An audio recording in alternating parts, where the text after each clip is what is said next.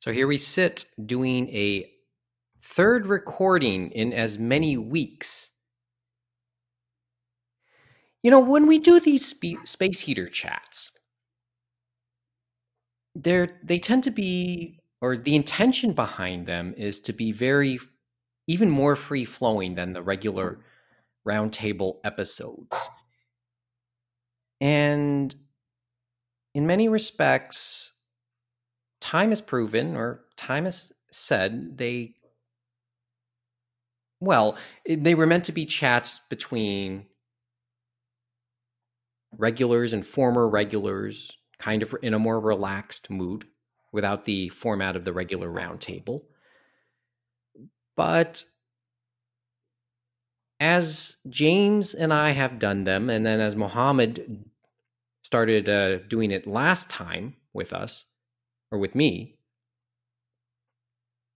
they've proven that they can also be a replacement for what we used to do, or with the digests.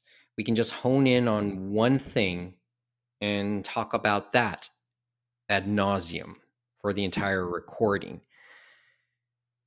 This podcast is called the Anime Roundtable. And it tends to, the whole idea is to talk anime, but we put, anime and manga interchangeably.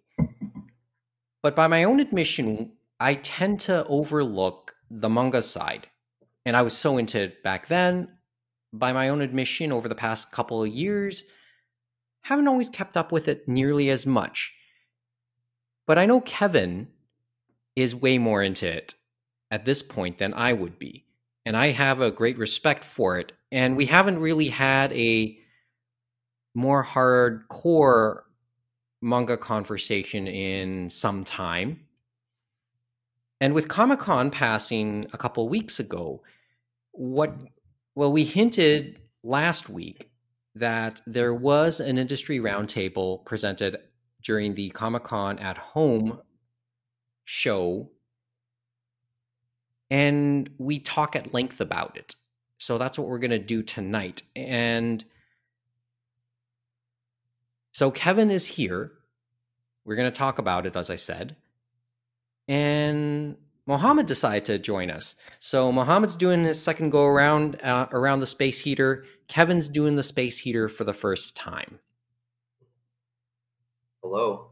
And we're going to we'll almost get right to it. I know we're taping this as Otakon is going, as Crunchyroll Expo, or what do we call it? What's the term? The virtual Crunchyroll Expo or something. Virtual Crunchyroll Expo is going. I know there are headlines coming out of that. We'll hint at a few of them. We'll talk about a couple of them if they're manga related. Anything else? I know James and Jeff will get in on that when we do episode... What's the number? I've lost count. 48? Or is it 49? I think we're 49. At 50, right? No? We're close to 50. But when we do episode 49, either next week or the week after. But I want to hone in on the manga industry roundtable. And first of all, I had a late night last night, staying up to watch that and make notes, because stuff really did get my attention watching that. I know Kevin has watched it a couple times. I know Mo has watched it at least 3 times. It was very entertaining. I enjoyed it. Well, let's hone in. I mean, it's been a while since I've seen like an industry panel, but I will say that the professionalism of it was really nice. Like, they all were very business-like, I guess. Just very nice. Yeah, it was it's knowledgeable. Clearly the experience of everybody who did the panel, whether it's Deb Aoki as the moderator or the representatives from each of the companies, Mark De Vera from Yen Press. Mark crushed it. Yeah. Mark Hamrick from Viz, Ed Chavez speaking on behalf of Denpa, Layla Acker, generally speaking, Penguin Random House, but Square Enix. More Square Enix. Square Enix, yeah. Yeah. and Ivan Salazar for Kodansha USA. Yep. They showed their knowledge. Yep. Clearly, they know a few things, and they'll let you know a few things. They'll let you know, but they'll let you know you don't know as much as you think you know as a fan. No, absolutely, and I like the variety of companies that were on this panel. Right, you had Ed, all the way to like Kevin with Viz and so forth. Just like the barometer of. Sure, you get the Deb used the term 800-pound gorilla. Exactly. when referring to Viz, and more specifically Shonen Jump. We'll get to that in a bit later. Yep. Mm-hmm. But then, then you get Denpa and Ed Chavez being really the...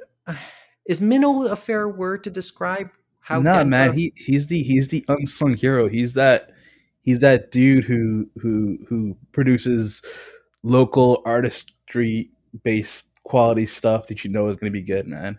He's your local baker versus like the Walmart bread, right? The Wonder Bread. Okay, that's a good metaphor.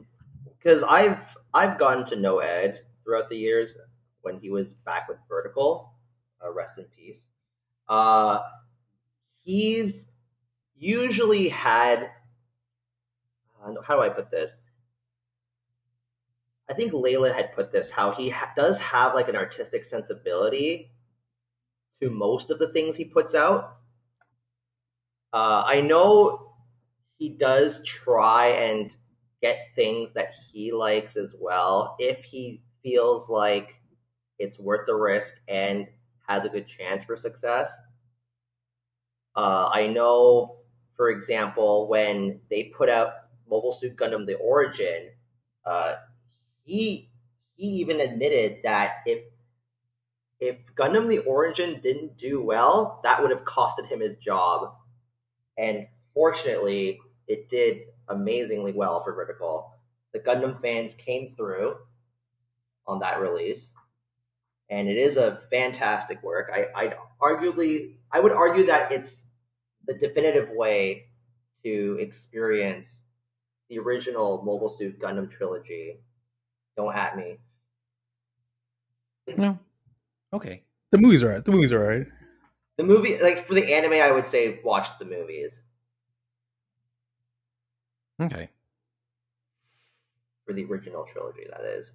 All right. So, okay, where do you want to really start with this? I mean, at the beginning, right? The incredible. Do we want to go in order with all the questions and thoughts from all of this?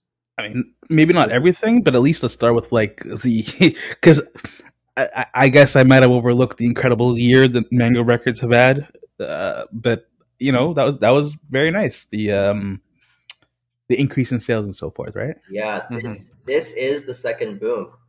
Yeah, I mean, I liked in the middle they're talking about how it's not just the new titles that are like soaring, but like the older shit.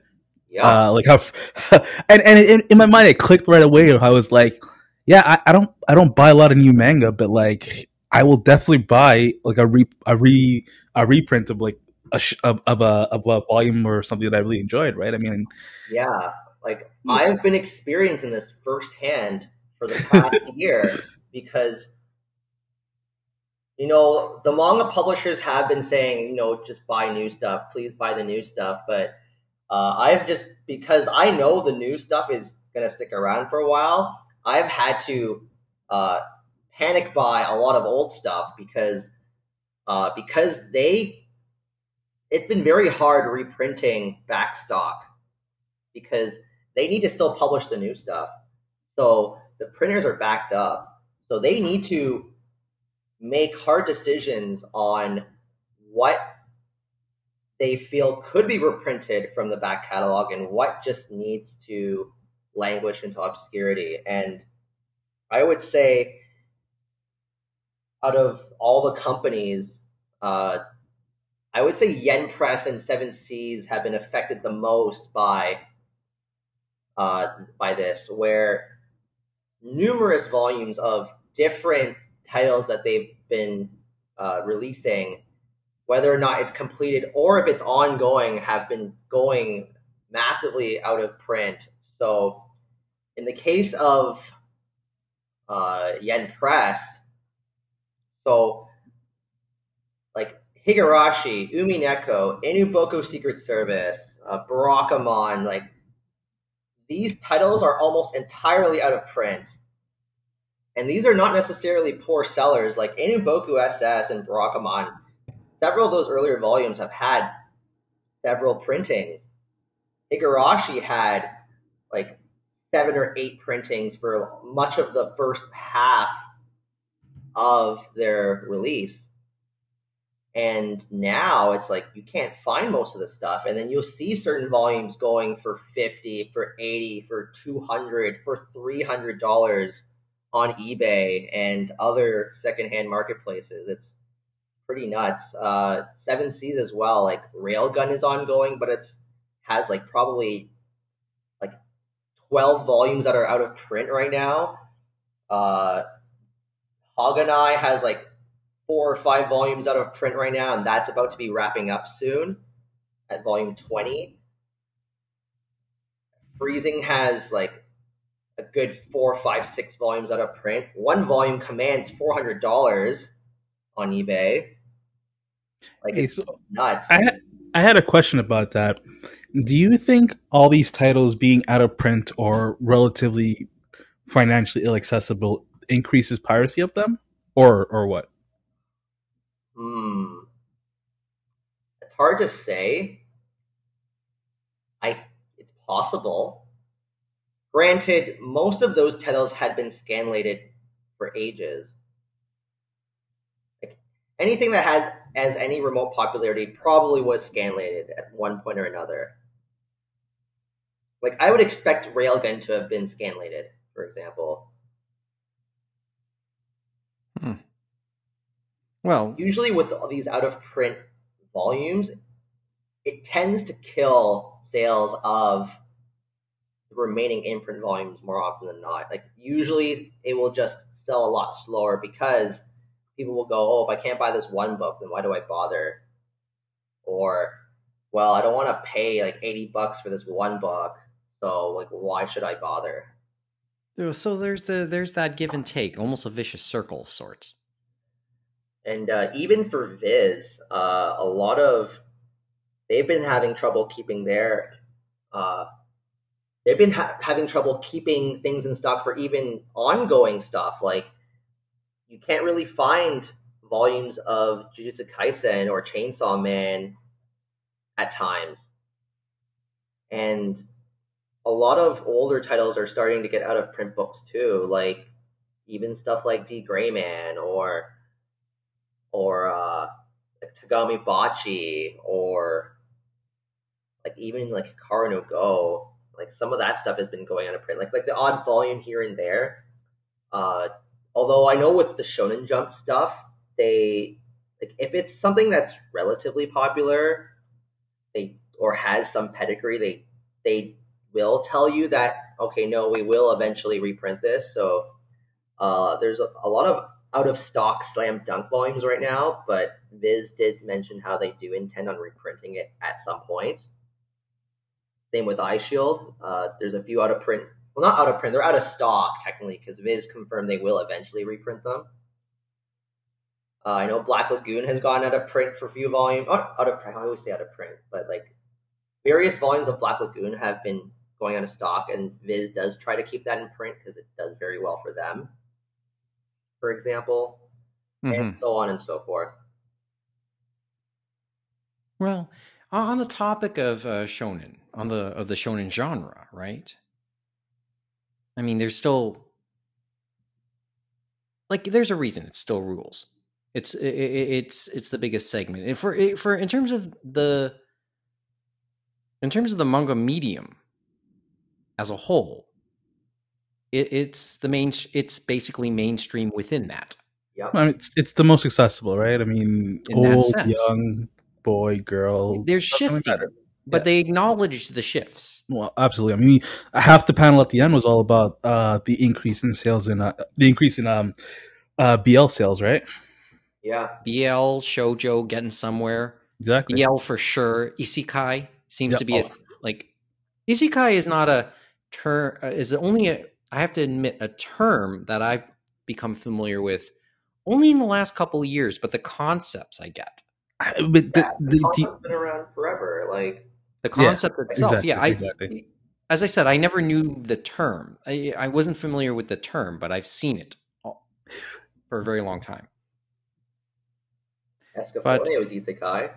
Sorry? Escaflowne is isekai. True. I get it. I get it. As I said, I just never knew the word.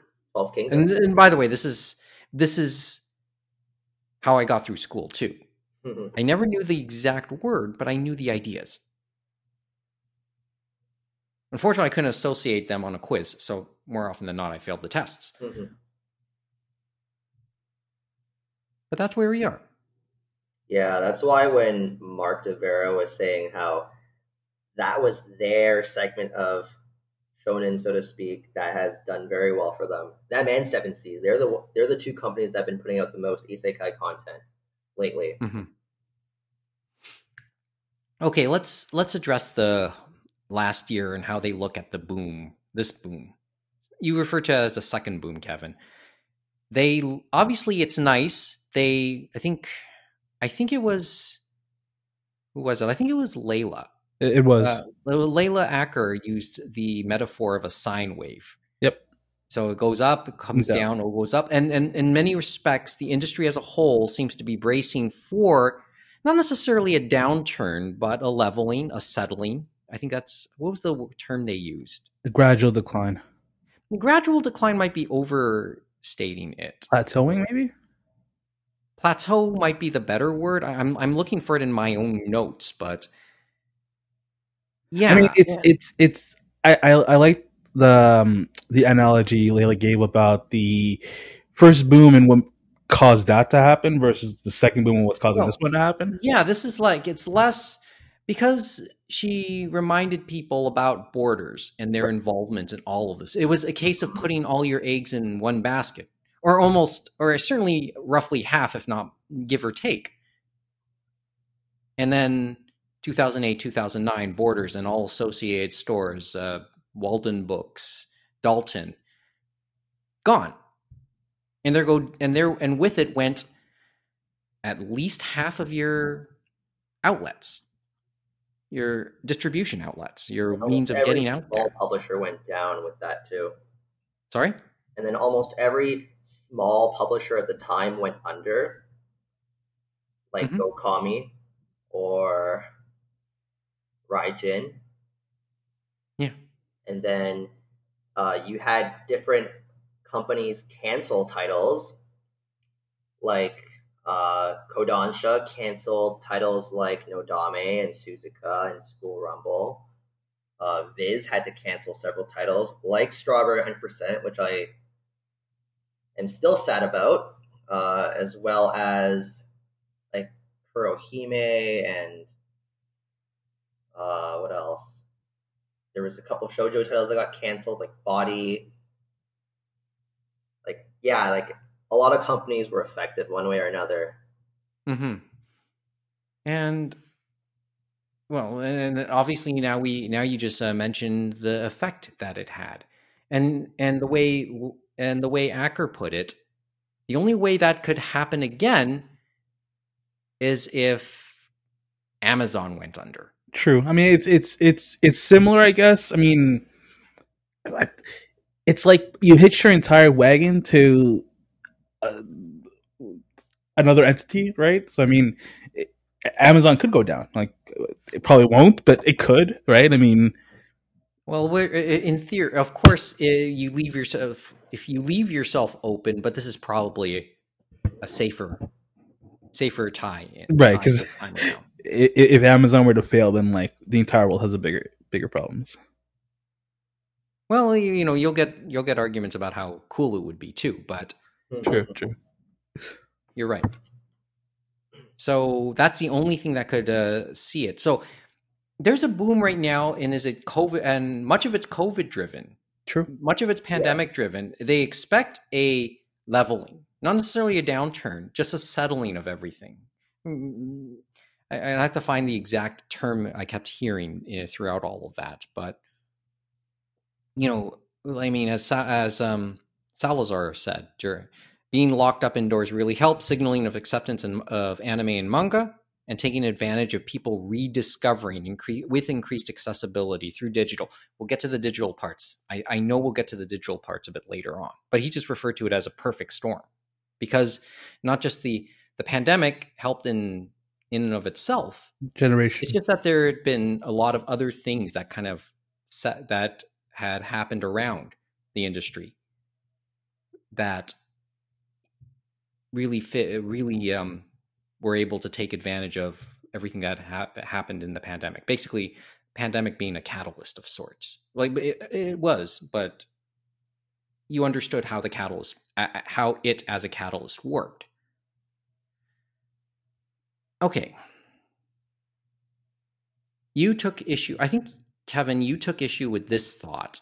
Shonen Jump being the 800-pound gorilla, what's up with the app? And Hamrick made a couple points. Continue the subscription model with Shonen Jump. I guess that refers to the app, and see what's been working in Japan.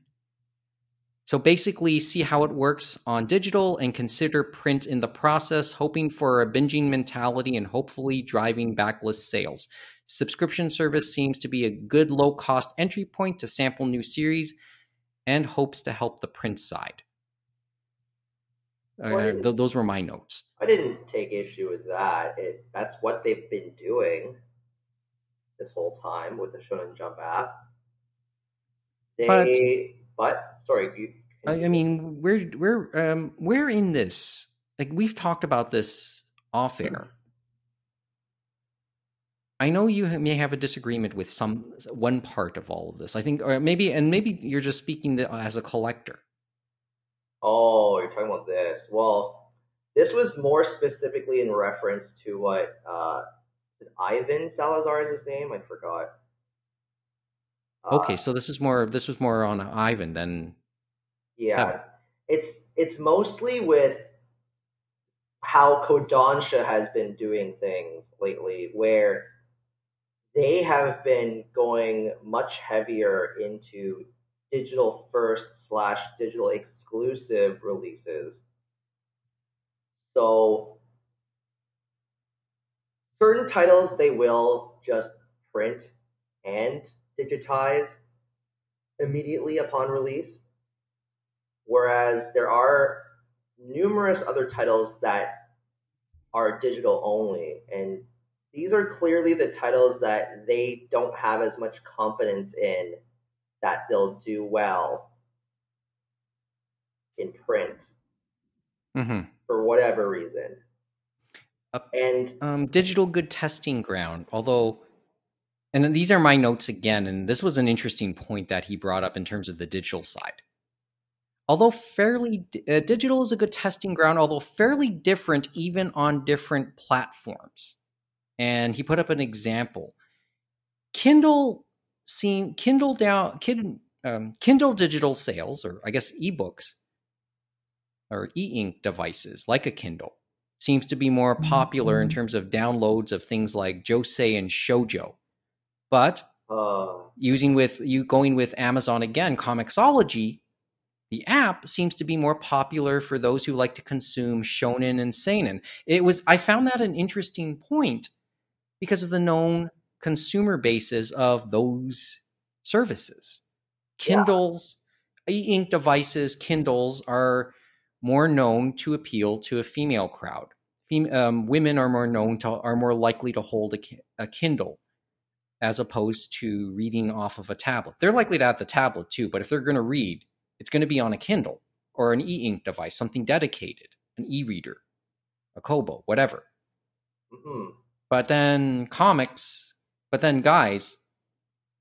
I guess, they'll go with they probably aren't likely to have such a thing, so they're more likely to do it with a everything device like a tablet, and so have the apps ready appropriately for that, like a Comixology, and hence the appeal or the why that breaks down shonen and seinen on something like Comixology. Because of that, Salazar keeps mentioning he as in Kodansha probably has to look at hitting very different formats and spreading and casting their net, I guess, to reach as many people as possible. But I thought him bringing that up was a really interesting point. Mm-hmm. Yeah, I've noticed that too. That most of Kodansha's shoujo content have been digital only because shoujo is not as popular as it used to be in terms of uh, that type of content.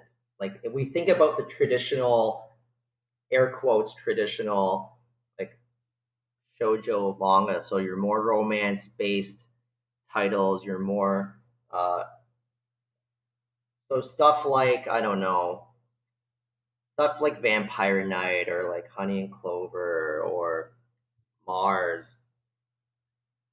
That stuff, there's just fewer. There are not as many titles coming out nowadays in print as before. I feel like I look at Viz's Shoujo Beat imprint. They definitely don't publish as much as they used to. Like they obviously are still putting out new stuff, but definitely not the same amount as say the mid late 2000s. Uh, I think that like with Kodansha, like yeah, there's like a few, but I know like a longer shoujo title like LDK was not doing well for them, and so they had to do the omnibus release. Like they decided to put 2 volumes in one for those later books, and when they do that, that's when you know a series is bombing for Kodansha, because that's a common practice that they've done. As in, like what, going omnibuy? Yeah. So if a series first started out coming out one book at a time, but then they started doing like volume 19 and 20 or volume 21 and 22, that's when you know a title's not doing well for Kodansha. So LDK is one of those examples, and Yamada-kun and the Seven Witches is another example of that, where they've been doing 2-in-1 releases of that, and they've slowed down the release of that series too, so you don't get as many books coming out in a year too for that specific series because they need to stimulate the blood loss, so to speak. So you don't see as rosy a picture for shoujo, so to speak, and I guess maybe josei to that degree. Yes, like okay, I honestly, like there haven't been as many shoujo hits. I would say probably the last big shoujo hit that was not a reoccurring IP is probably Yona of the Dawn by Viz. Because like I think of really huge hits in the past for shoujo, like Ouran High School Host Club, like Fruits Basket, like Sailor Moon, like Vampire Knight. Like there have been sizable hits, but they're not to the level of a Fruits Basket, I would say. Hasn't been one of those in quite a while. Whereas you look at shonen, there's consistently like really big titles.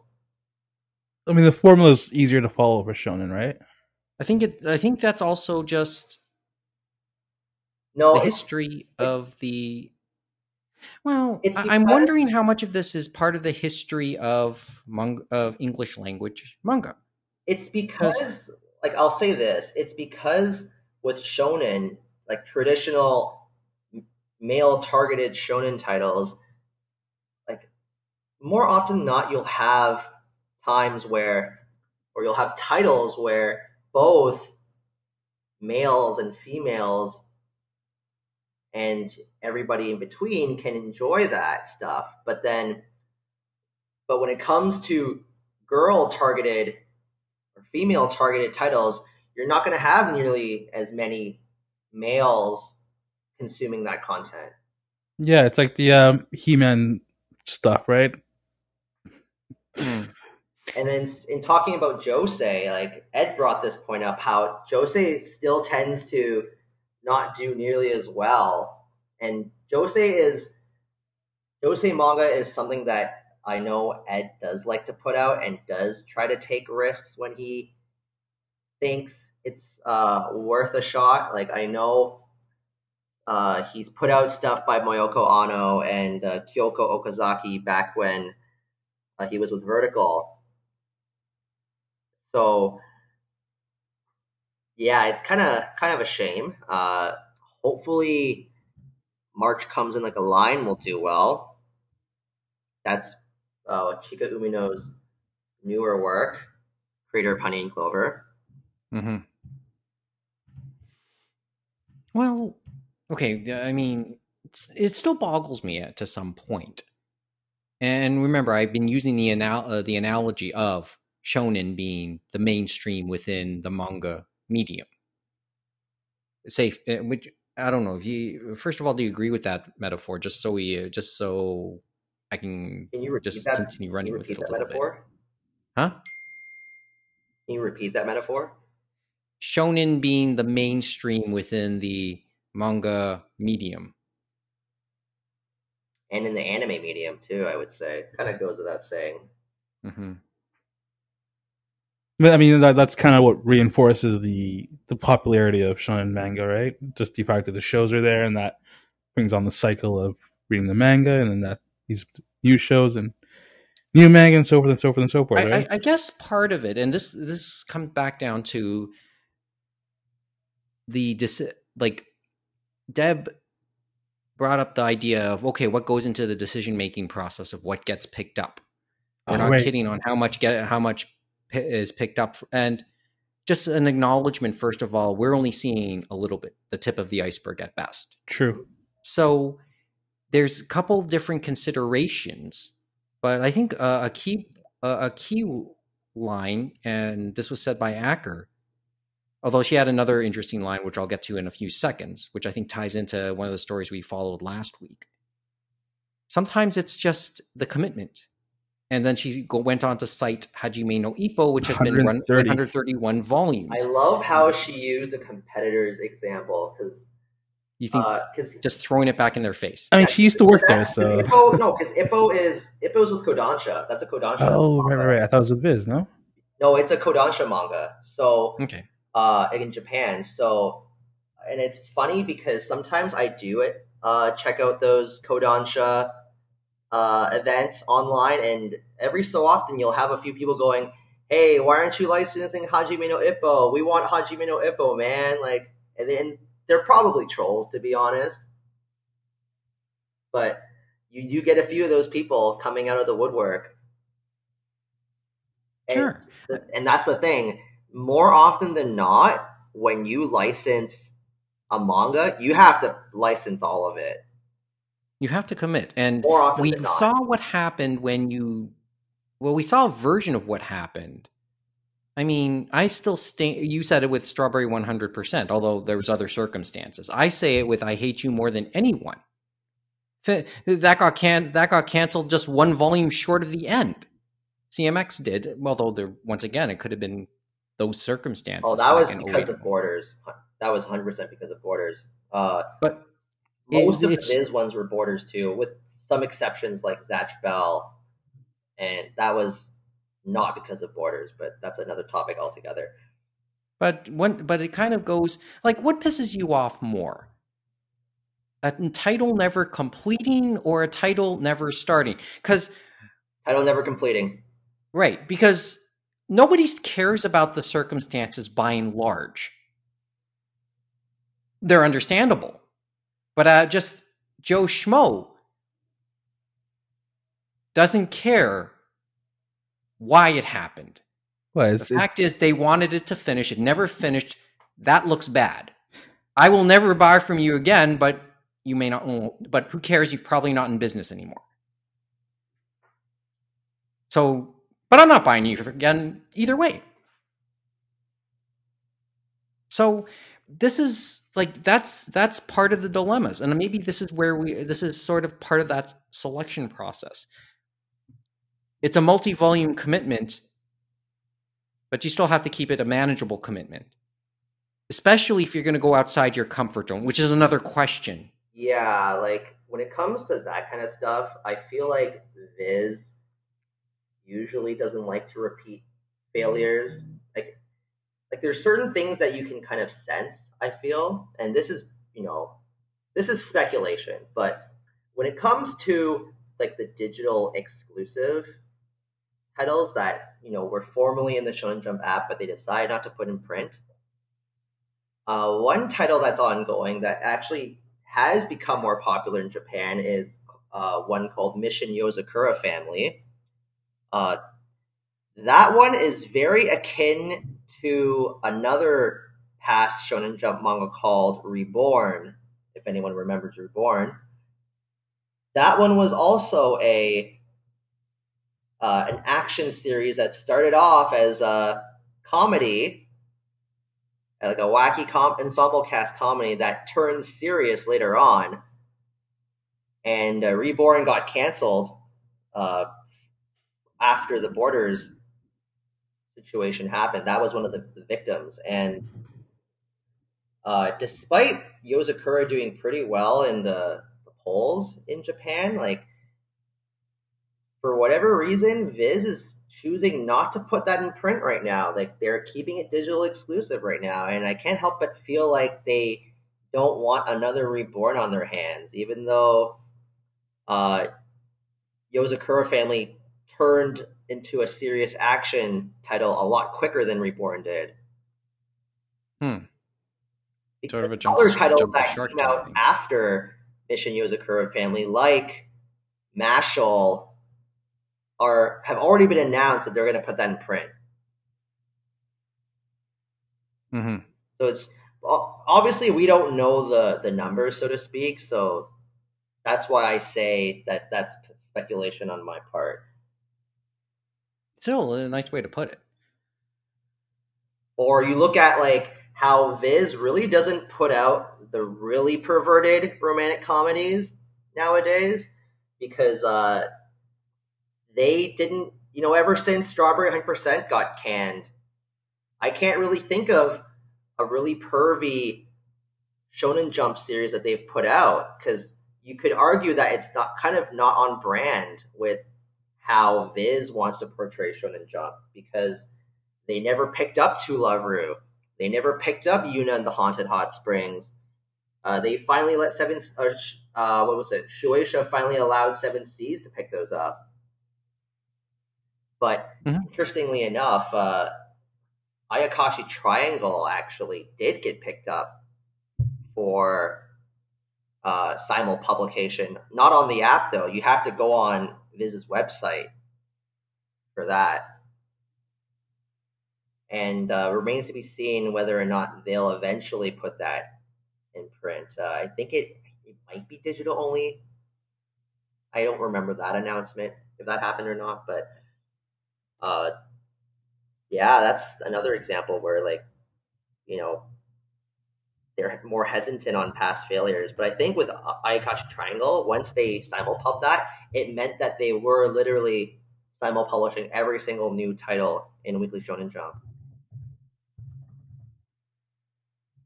Okay. Well, yeah, I mean, I get it. So they just don't want to be, twice bitten, right? Mm-hmm. In many respects. They're so carefully in some instances, yes. Yeah, it's just we're talking, but how long would those first bites have happened? How many years are we talking? Well, how many years? Probably 10 years ago, 11 years ago, 12 years ago. But then again, they've sometimes, what they deemed were not worth the risk, sometimes they do go back and go through with it after all, because let's remember this. Demon Slayer was one of those titles that they didn't think was worth the risk at first. So they didn't even put it as part of the simulpub lineup after they did the first 3 chapters of the trial run. It was only maybe a year and a half later that they did decide to put out Demon Slayer straight to a book format. Like, so they weren't simulpubbing it, but they were eventually putting it out from volume 1 onwards, and then it blew up. And so then I think they did decide to simulpub it eventually, and then the anime came out and then exploded, and then here we are. And Act Age was another example of they didn't simulpub that at first, but they eventually did. Mm-hmm. So, and my point is, well, we're talking 10 years ago. So other thing, obviously, so other conditions have come up. Mm-hmm. Okay, let me go with this line that from Acker's thought about what the process that gets picked up, because I want to tie it in with the thought that one of the headlines from we covered last week.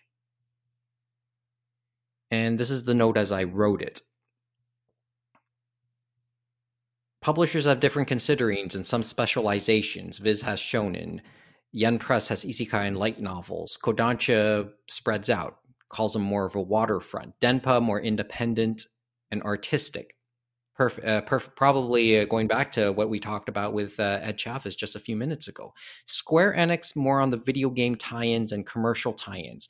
And they're looking at what will succeed in the market. Fans don't realize that how opaque that is. I guess there's always more to it. Japan, North American, Europe, French, English, Italian, Spanish, they all have different sensibilities, and different things will work in different places. Then certain types of material are more suitable for certain markets than not. I mean, it basically boils down to dollar bill, y'all, right? Well, yeah, part of it's dollar bill, y'all. But that last sentence, suitable for certain markets and not suitable for in other markets. Yeah. And that brings and I think you know where I'm about to go with this. Maybe. Take a guess? Just go with it. I don't okay. really know. Takeshi Natsuno's words we mentioned last week, Kadokawa's president, when he put his foot in his mouth. And remember, we at worst we accused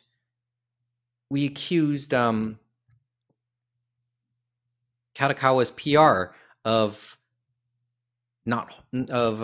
letting their message get out of control. But I said at the time last week, realistically, you have to think about that.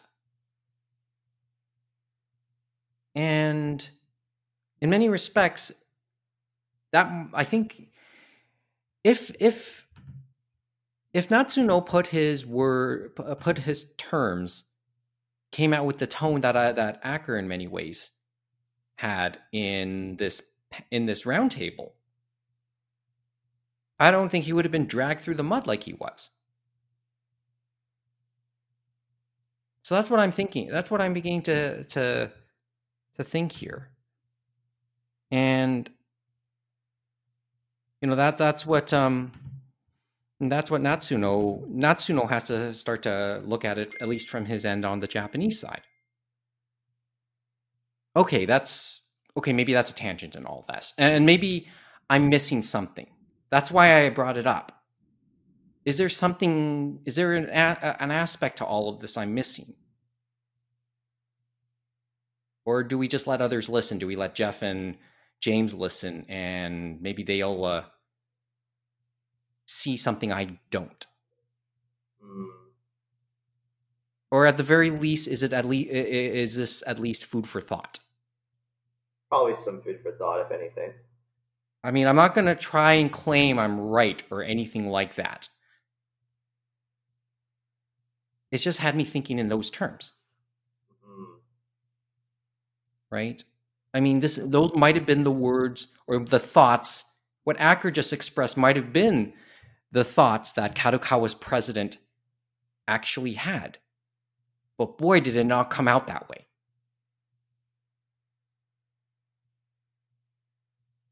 Anyway. Want to keep moving?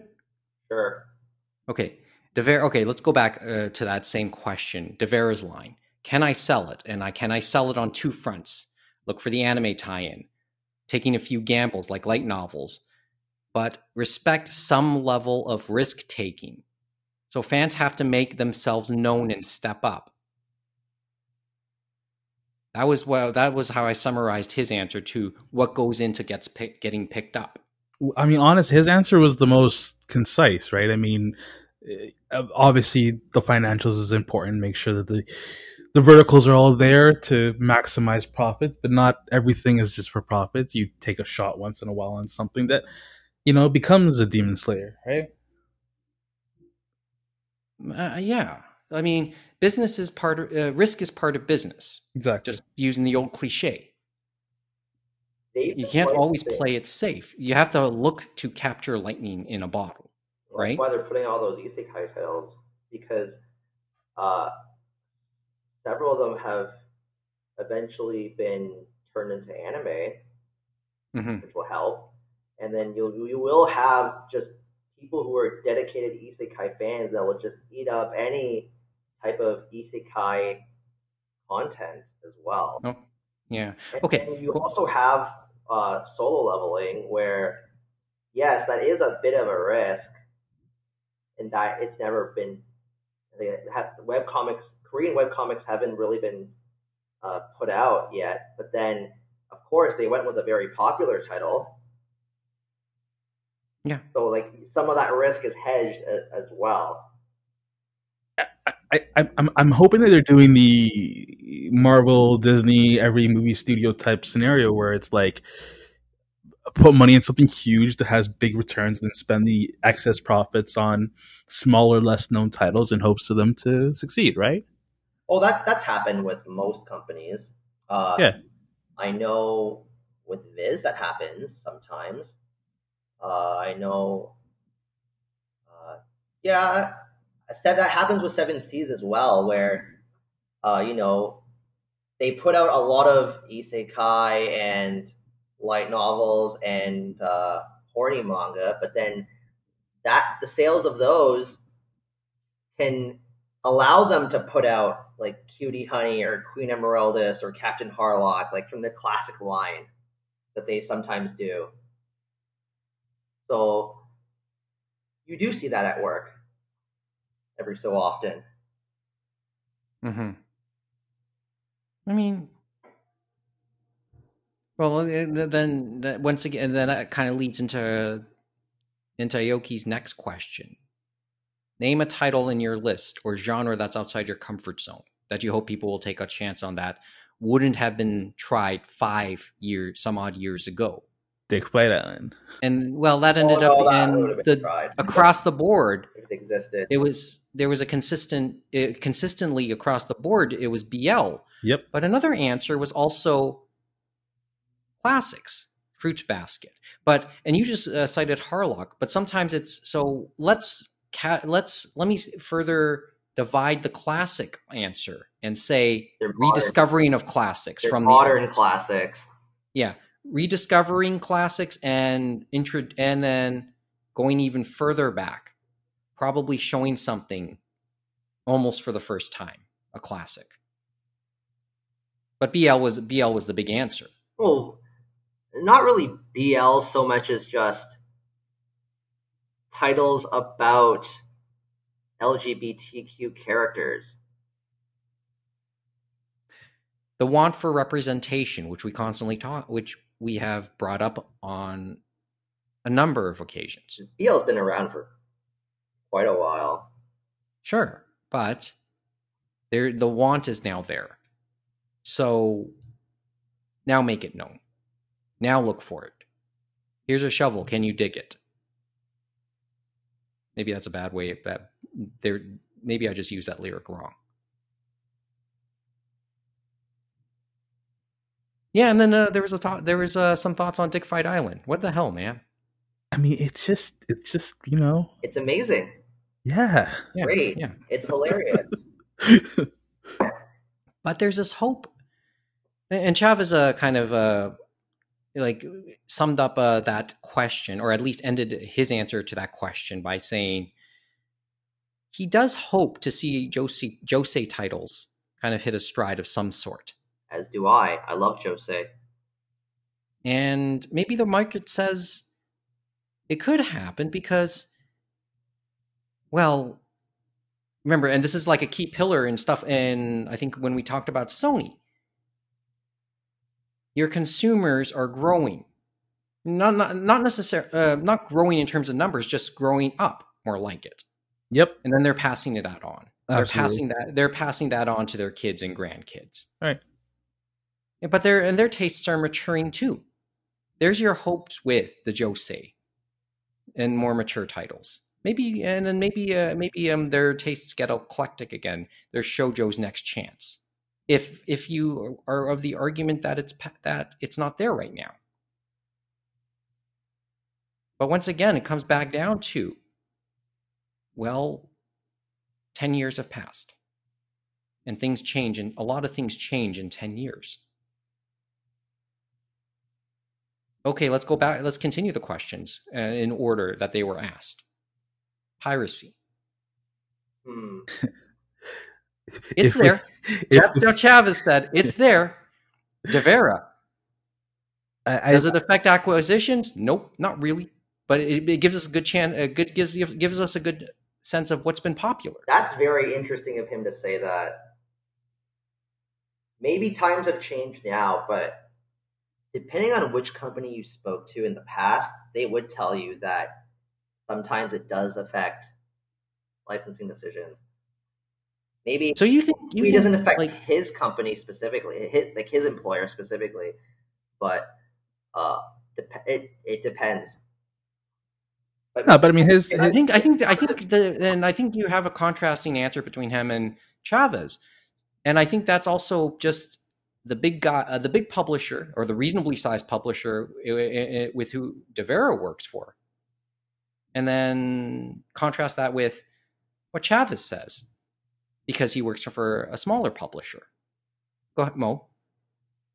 Well, I mean, no, I was just gonna say that, like,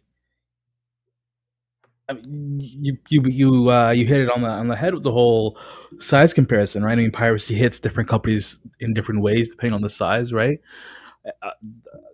But the idea that because something will be pirated or is possibly capable of being pirated, affecting their decision to license it, I mean, I have to side with Mark on that, saying that, like, if they had to make their decisions based on piracy, they never license anything, right?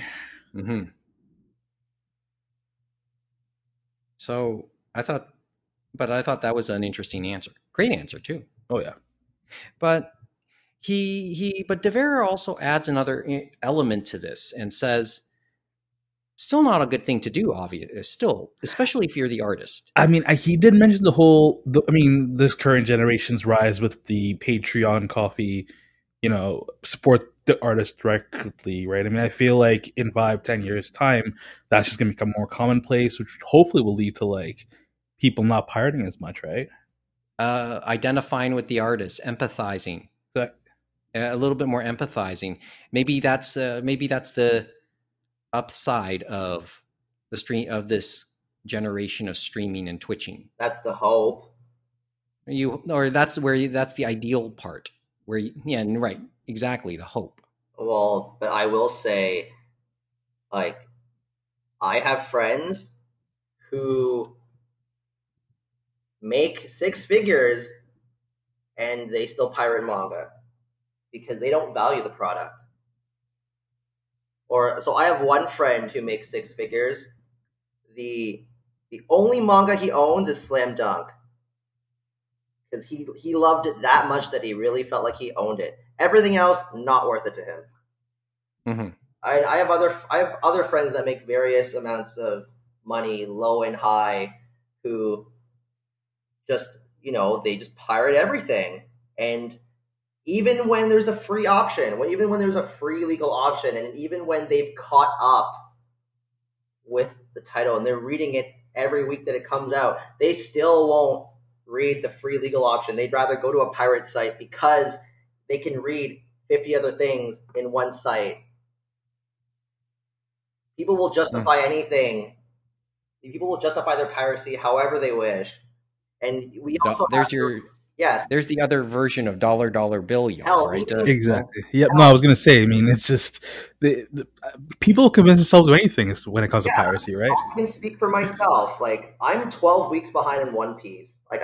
Because I fell behind on Weekly Shonen Jump reading because I was trying to look for a new job, and I really felt like I'd be wasting my time uh, if I wasn't trying to look for a new job. And uh, am I gonna pay for a subscription to catch up to those 9 chapters that I missed? No. I'm gonna like read those 9 chapters illegally, and then I'm gonna read the last 3 chapters legally, and then I'll just resume reading it legally from there. That's everyone's gonna justify it one way or another. So you just hope a shade of gray to everything. We've had this conversation before. Yes, we have. So you just hope. Okay, and then this leads to the final questions about where you think things are going in 5 years, where they think things are going in 5 years. I mean, and that's, you know, obviously it's looking into a crystal ball, so it's only as good as anybody else's prediction. Yeah, but and you just hope, and I know hope's not always a good plan. Hope that the sentiment you just talked about, Kevin, and let's not forget, is in the minority. There were numerous amounts of people who threw money at that AnimeTube Kickstarter. And those were people that probably wanted to stick it to the man too. Well, that was part of the mentality. Although it's and maybe that's part of the whole crossroads that that fandom and the anime industries face. It's less rebellious. It's not that rebellious. That feeling of rebellion isn't as much there anymore. I think it's not as vocal. Sorry? I think it's just not as vocal. Vocal? Yeah, well, because obviously, of course, if you have more legal ways of consuming content, so long as you make it easy and accessible, people will. No, dude, it'll never be easy enough. There'll never be a free enough way. Even if it's hard to break that mentality, that habit of of pirating stuff. I mean, there's nothing you can. Certain people are just going to pirate forever. Like, there's a certain percentage of consumers that will forever pirate, no matter how accessible something is. Yeah, I have a friend like that. He, other than maybe going to the odd movie in theaters, he fucking pirates everything. Like, he does buy some video games too on Steam if they're cheap enough. I say that about Yakuza, but okay. But other than that, he fucking pirates everything. You know, it's just.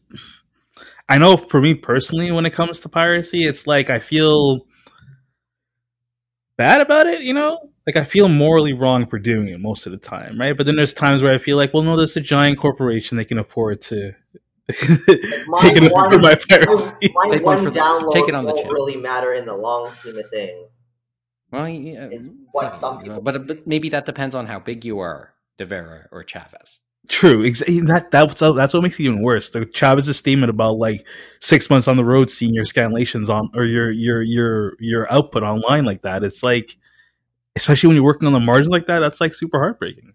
Yeah, I remember when they had to send a cease and desist letter to the one group that was scanlating the Drops of God, and you know the scanlation group complied, and that was probably one example of a title that really did need that cease and desist letter too, given how that title was one of the rare cases where they didn't license every volume, and that each volume's release was tied to the success of the previous volume.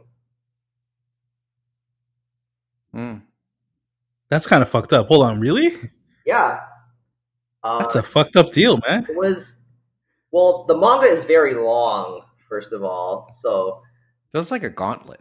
But if I'm not mistaken, that was enforced by Shin Kibayashi, who's the creator of Drops of God. Well, that's his actual name. He uses a pseudonym for Drops of God. Yeah, and I've heard he's had a bit of a reputation at times. So then, yeah, so it was like each volume had to hit a certain sales number for Vertical to put out the next volume.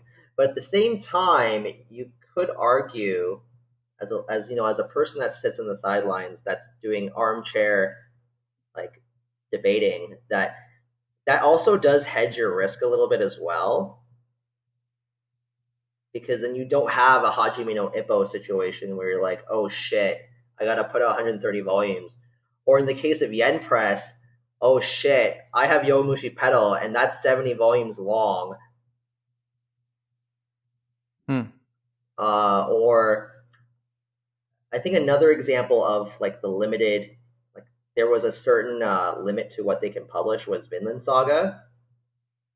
Because I remember when Vinland Saga was licensed, Kodansha was telling fans, okay, we only have the rights to the first like 6 or 8 volumes. So if this doesn't do well, we're not putting out any more. And then eventually they did put out like the volume 9 to 10, like 7 to 8 omnibus, and then they said, okay, we actually did do well enough to do 9 and 10, but if this doesn't do well, we're not going to put out any more. So they kept on like, I don't want to say they threatened the fans, but hostage situation, bro. That's tough, man. Yeah.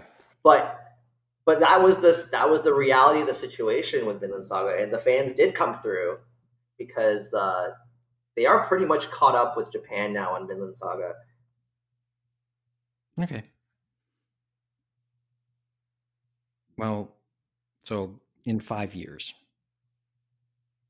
I think so. Yeah, I like to think that more and more people would just support the artist and be more. Well, that's where it gets kind of interesting. Yeah, maybe in 5 years we talk more about the art.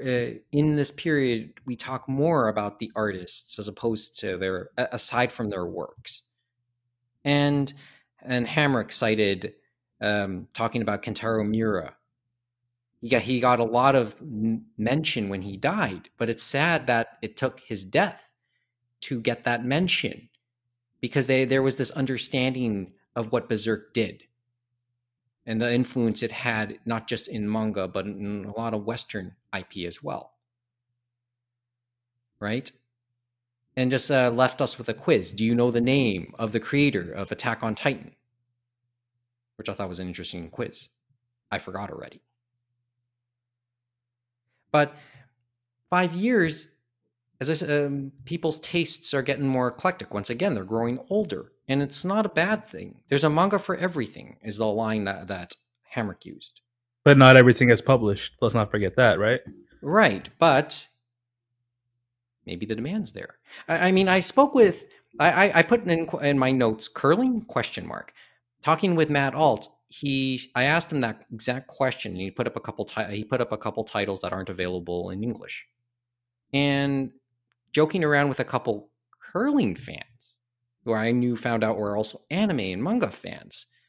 They are clamoring for that title. It's Slam Dunk or Haikyuu to come, or Eye Shield.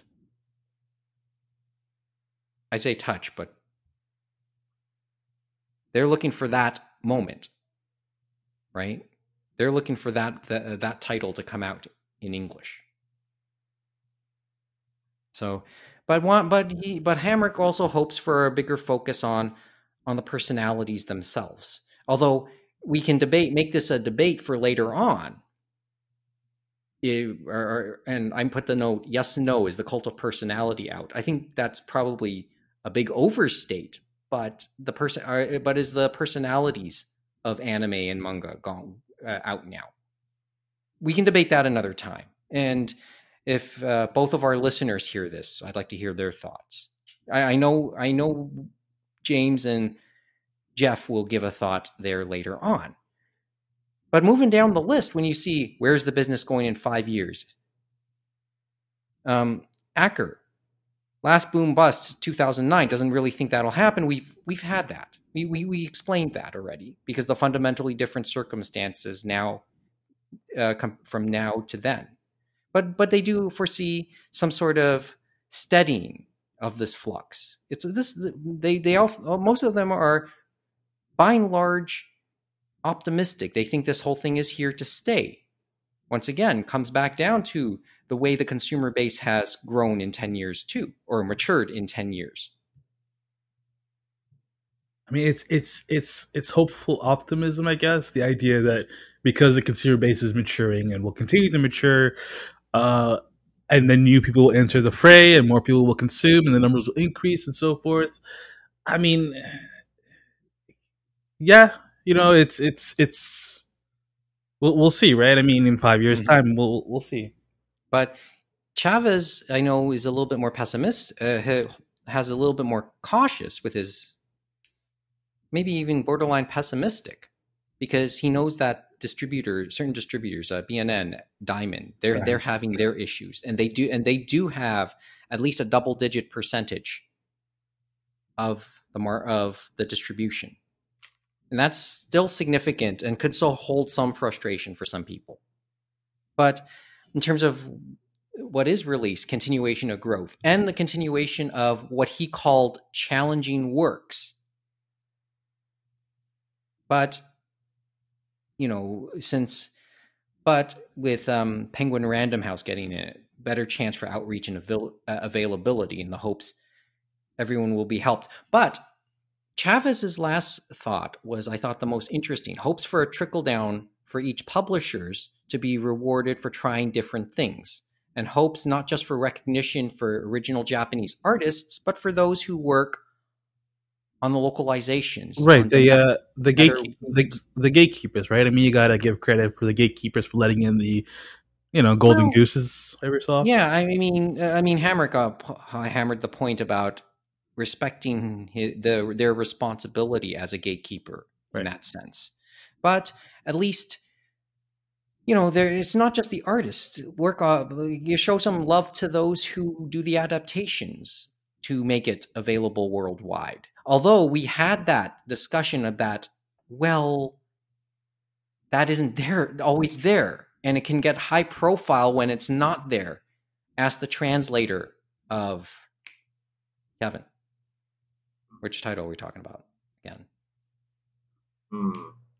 We talked about this a couple months ago. The translator who took off his social media presence. Oh, Caleb Cook. For My Hero, right? My Hero. Okay, My Hero Academia. Thank you.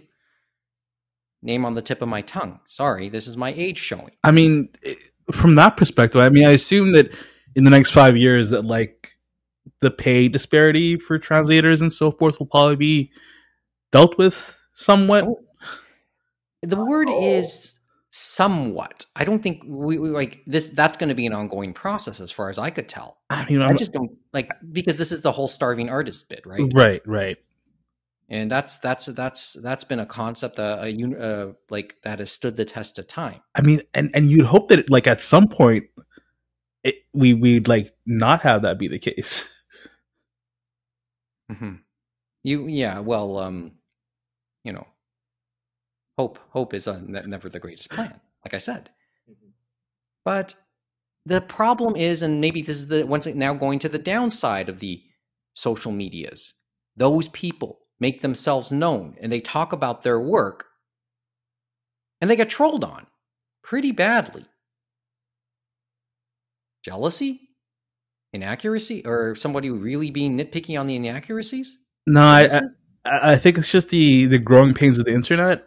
I feel like in 5 to 10 years' time, those people that troll like that will no longer be on the internet. Well, I mean, not in that way. I mean, it's just somebody who thinks that they're trying to be cute, I guess. No, I think within 10 years' time, the cuteness will have died down to the point where no one tries that shit anymore. You're funny, Mo. I know, right? I'm hilarious sometimes. Well, I mean, once again to paraphrase or almost quote Conan O'Brien, right now, the internet has outpaced human evolution. Okay, let's go back to. I want to end this with Devera's thoughts because I thought his was once again very interesting, like you stated, Mo. He pointed to 3 predictions in what he thinks will happen in the next half decade. This will go on for a bit. He feels manga's popularity is here to stay. That's first. Second, thinks there will be something interesting to come down with digital, because most comics, most digitally read comics out there right now, what's popular is the Korean webcomic platforms. And that's the biggest growth area. People put money out for the chapters there. Manga in many ways still has a way to go to match that popularity and accessibility, and he hopes something will happen in that time frame, 5 to 10 years. Digital manga platforms will develop and grow, whether they like it or not. Remember when we talked about the AnimeTube story, one word that I kept saying was trust. The another phrase when we talked ICV2 during their manga week earlier this year was kicking and screaming. I mean, that's sort of the site. That's sort of where we are here. We have yet to see that,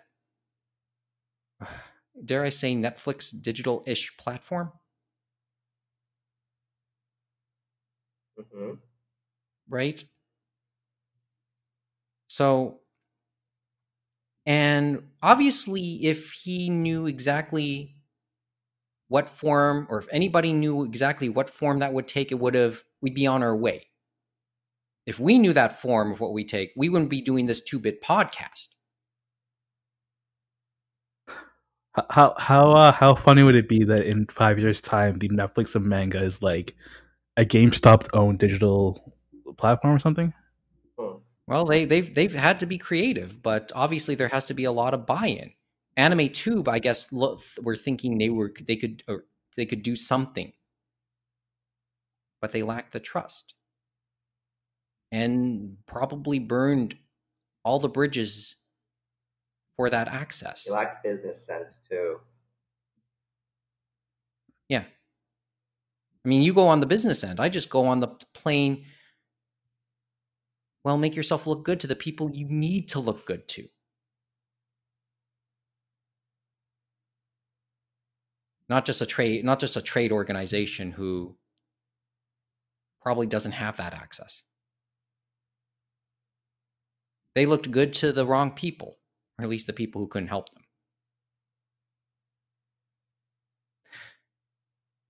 Third point by Devera, and this pretty much ends it off the panel. Most people consuming manga will be doing so by legitimate means, book or digital. I guess comes back down to point number 2. Consumers would develop a conscience to support the artists and those who work in the industry. His wish, of course, see more manga come out here. A point where most titles will be available legitimately, and people having a cornucopia of various options, or overwhelmed, as I think was the word I used. Bold word. Rose colored glasses. Definitely. A little bit.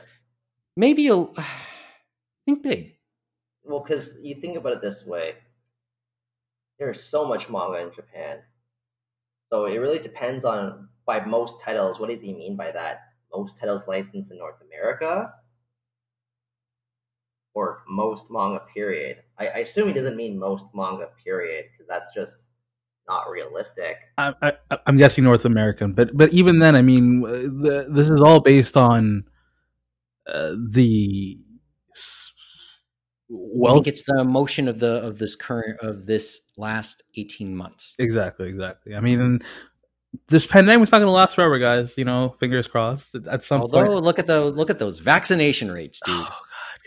That's another story altogether. We shouldn't get too far away from that, but we'll save that for episode 49. Because you really do need 1 or 2 dominant platforms where you have manga titles from multiple publishers for people to really consider going legal. Plus, you'd have to figure out a way to monetize the people like some of my friends who don't fucking pay or don't read legally when the option exists, even when it's free. You just got to hope that segment gets squeezed out in some form, as in their numbers dwindle. Yes, that's what happens with anime. Or the legal numbers increase enough to mitigate the non-legal numbers. Yeah, that's what happened with anime, right? Eventually, you had enough platforms that had free legal anime to watch or cheap legal anime to watch in a subscription format that it's actually more hassle to pirate. Mm-hmm. But with manga, there's just so much more manga that's out versus anime. Because there's hundreds and there's thousands of manga titles that exist. So there's no way that all of that's going to be legal. Maybe the bulk of the new stuff will after a certain point. That's possible. Well, pair that up with the other hopes, the empathy for the artists, and hope the companies are paying attention to what's pirated, because those might be opportunities. And this is a bit of an aside. I actually didn't feel like I fleshed out one of the points I made earlier about like digital manga, where Kodansha. So pretty much with Kodansha stuff, it's like, okay, if we get enough digital sales, then we may consider making this digital exclusive title in print. That was what I took an issue with, Mike, because I'm not the person who will want to double dip, because I prefer reading my digital manga through a subscription service. I'm not going to pay $8 for a digital manga volume when I know I could pay $2 more and or $3 more or whatever, and then have a physical version that I could potentially get rid of and get some of my money back if I don't want it anymore, or if I really needed to get some money for whatever reason in my life. Granted, I know sales happen, and I know Kodansha did do a sale recently where they made some volume 1s free and they made some volume 2 and 3s very cheap, like $1 or $2. So it's not as if maybe that's the pricing model. Yeah, well, you made me reflect on something else that happened 10 years ago, the ebook, all those ebook controversies and price controversies. Did you get your check from, I think Google did it and Amazon had their shit? No, I have no clue how to do that. But, you did hit an interesting point. 10 years on, the ebooks really, they're cool, but maybe they're not to the level that we thought they would be, because the pricing is still, we thought that that it could make a book more affordable. All it just really ended up, I think the formula that ended up happening instead was, the physical went up and the ebook was at the level where the physical once was, or at least something in between. It's certainly just the price is never really, the price on an ebook version never really came down.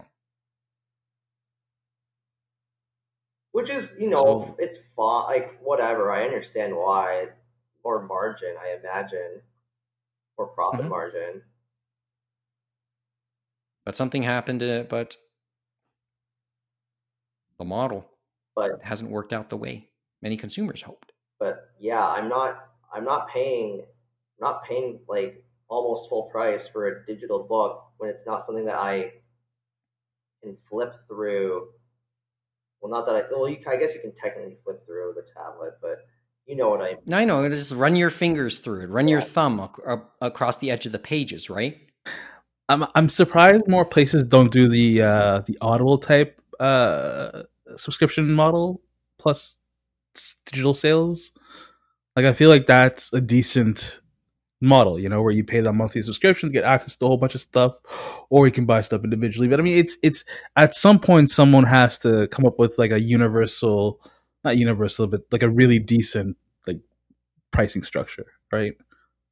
Well, I'm glad. It's interesting that you brought up the audiobook part of it. So and that's a food for thought, I guess, because I never really thought of it, to be honest. I'm sure somebody else is looking at it, but we'll see. Yeah, but basically, I don't want to double dip. That's okay, and I don't want to have to buy a digital copy just so that I can like hope that I might get a physical version down the road. Mm-hmm. Well, guess what? Yeah, and that all said for me well, I double dipped on a Kickstarter when it came to Kimagure Orange Road. Got a digital, got the physicals at the same time. I mean, the double dipping, I feel like is only for certain titles that you truly care about, right? Like, yeah, and that was the mitigating circumstance. Well, Mike, in your case, you got them both. It was supposed to be both at the same time, but you were already buying both together. That's different than, oh, we're holding the physical version hostage because we don't know if it'll do well. Okay, that's not fair to say holding it hostage, but basically it's like because we don't know how well it'll do, like we can't put it physically right now because we can only put out so many books, which is what it is. Mm-hmm. Okay. Well, as I said, ongoing discussion. Any final thought you want to bring up, or should we just let end the chat and then let others see what they think and see what others ultimately think about it, whether it's through, well, whatever comments come up or what James and Jeff ultimately say? I really need to buy Boys Run the Riot. I've been meaning to pick that up for a little bit now. Mm-hmm. Yeah, Boys Run the Riot. That seems to be interesting. That's been on my radar for quite a while, actually, even before its release. Mm-hmm. Mo? No, I'm good. Thanks. Well, I mean, you brought up some interesting thoughts, especially at the end there. I mean, we'll see how it goes, right? I mean, we could all be optimistic. Hopefully. No, we're trying to be anyway. We're trying to be. It's just what stuck out. And this is something we're just talking about the stuff that stuck out in a panel that's available now available on YouTube. So we're going to put the link up again for that, although we did put it up for the last episode. And in many respects, a lot of what was stated here, we talked about in some form as it relates to other segments of our fandom. So essentially, we're funneling it all into manga. All the stuff we've talked about in the pandemic series. How that relates to the manga side. And this was an interesting panel and reheightens some of the awareness that I lost personally on the manga side. I don't know how much personally I'll end up consuming in the near future.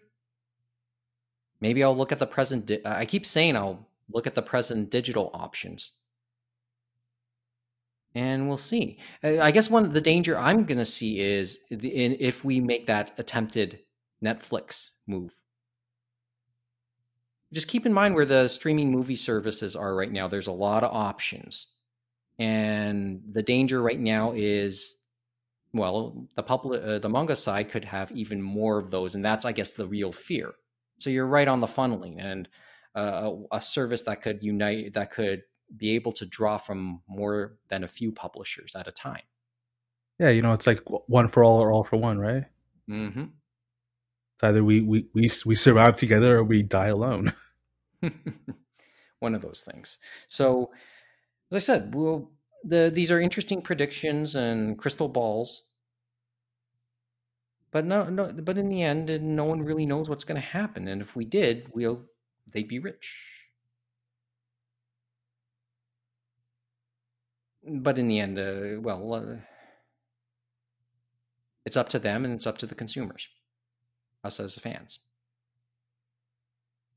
So please, people, go buy stuff. We need you to buy more stuff, or at least give consideration. You just, as I said, you're hearing our thoughts on a panel that happened. So watch the panel if you took any interest in what we have just talked about over the last hour 25 minutes. Sorry, Mo. Last thing. No, and then hit up your local shops and buy all the manga you can buy. Yeah, Kevin, one last thought. I'm happy that manga is doing as well as it is now, and it really does seem like more mainstream than in the past, even in comparison to the initial boom time during Tokyo Pop's heyday, because I see it in person. Like, I go to Chapters or Indigo, and I go to independent bookshops, and I see people like going through the manga shelves talking about, damn, I can't find that new volume of JoJo, or like, yeah, I've read, oh yeah, like, hey, I read this, it was really good, you can check it out. Just seeing more and more people like, browsing the shelves and buying stuff in person really does show that manga's been doing quite well, and I'm happy for it. Still a lot to consider, though. Mm-hmm. Can't wait for the next Indigo sale, I guess. Yeah, hopefully that's going to happen at the end of this month. Who knows, though? By the way, if you're still making that, or if you're still making that birthday order with Indigo, I still would like to help your help in with the latest Haruhi novel, because I forgot about that in my order. We'll see how it goes. Okay. But there's our thoughts, for what it's worth, as we in this little Space Heater chat. So, what's your contribution to the chat? Let us know. AnimeRoundtable@gmail.com is our email address. You can hit us up on the socials at Anime Roundtable, Twitter and Instagram, and follow us there, and you'll hear from us.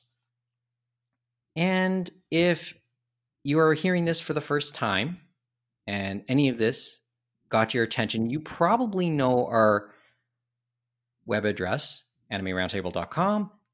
You can listen to past episodes there, and show notes for all the other episodes, not as if you really need notes for this one. In any event, that's all we got for this little almost 90-minute Space Heater chat. So thanks for listening, and we'll talk to you in episode 49 either next week or the week after.